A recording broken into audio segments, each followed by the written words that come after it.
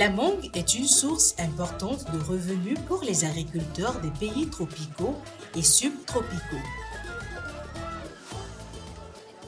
Beaucoup de gens aiment manger des mangues en raison de leur goût délicieux et de leur valeur nutritionnelle.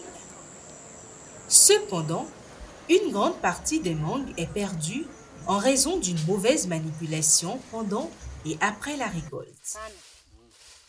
Si les soins appropriés sont pris au moment de la récolte, les pertes peuvent être minimisées, les consommateurs auront des fruits de meilleure qualité et les agriculteurs gagneront plus d'argent. Uvunaji wa maembe huwa yategemea. La récolte commence par l'identification des mangues mûres, mais le plus important est de savoir reconnaître les fruits de qualité. Cela vient avec l'expérience. Vile ambavyo mtu yuko na ujuzi ama mkulima yuko na ujuzi wake. Le moment de la récolte est crucial. Ne récoltez ni trop tôt ni trop tard. Les fruits mûrs ont reçu tous les nutriments nécessaires de la plante mère pour commencer à mûrir.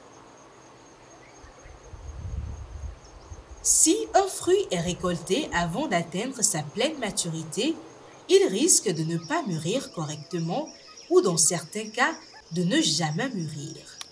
Ces fruits sont souvent durs et acides.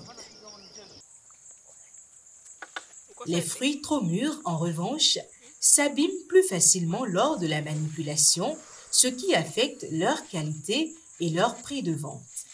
Les fruits trop mûrs se gâtent aussi rapidement. Selon la variété, la couleur de la peau passe du vert foncé au vert clair à maturité. Les mangues récoltées à un bon niveau de maturité possèdent une belle couleur de peau et de pulpe, un goût savoureux et un arôme agréable. Lorsque les mangues non matures sont récoltées, elles peuvent être amenées à mûrir, mais la qualité du fruit mûr et en particulier la saveur seront inférieures.